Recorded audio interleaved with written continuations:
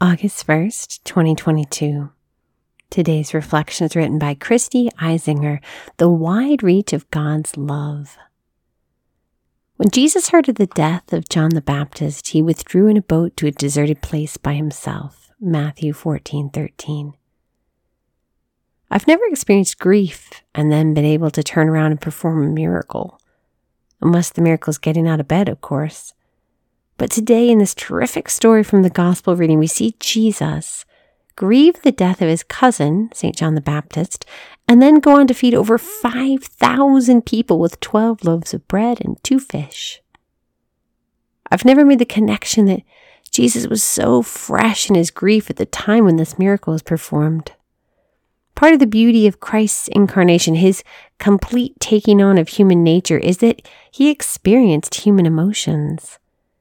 And what is more universally experienced than the emotions and pain of grief?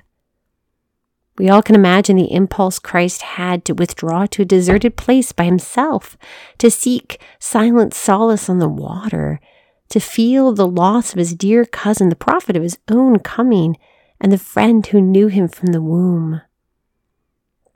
In the same way that Christ would go on to transform the terrible human experience of suffering and death through the crucifixion and resurrection, I believe Christ is transforming the experience of the pain of grieving the loss of those we love. Christ fully experiences the emotions and real pain of loss, but he then looks and sees our human hunger.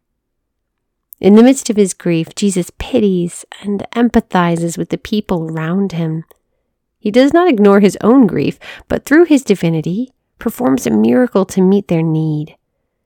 Jesus takes again that which makes humanity so vulnerable, so weak, and transforms it into an opportunity for the love of God to reach into people's lives. It can be difficult to see others' needs while in the midst of our own pain, but is there a person you could reach out to who has shared your similar experience of pain today? Lord Jesus, we thank you for this day and for this sisterhood. Thank you for going before us, even in grief. We praise you in your holy and precious name. Amen.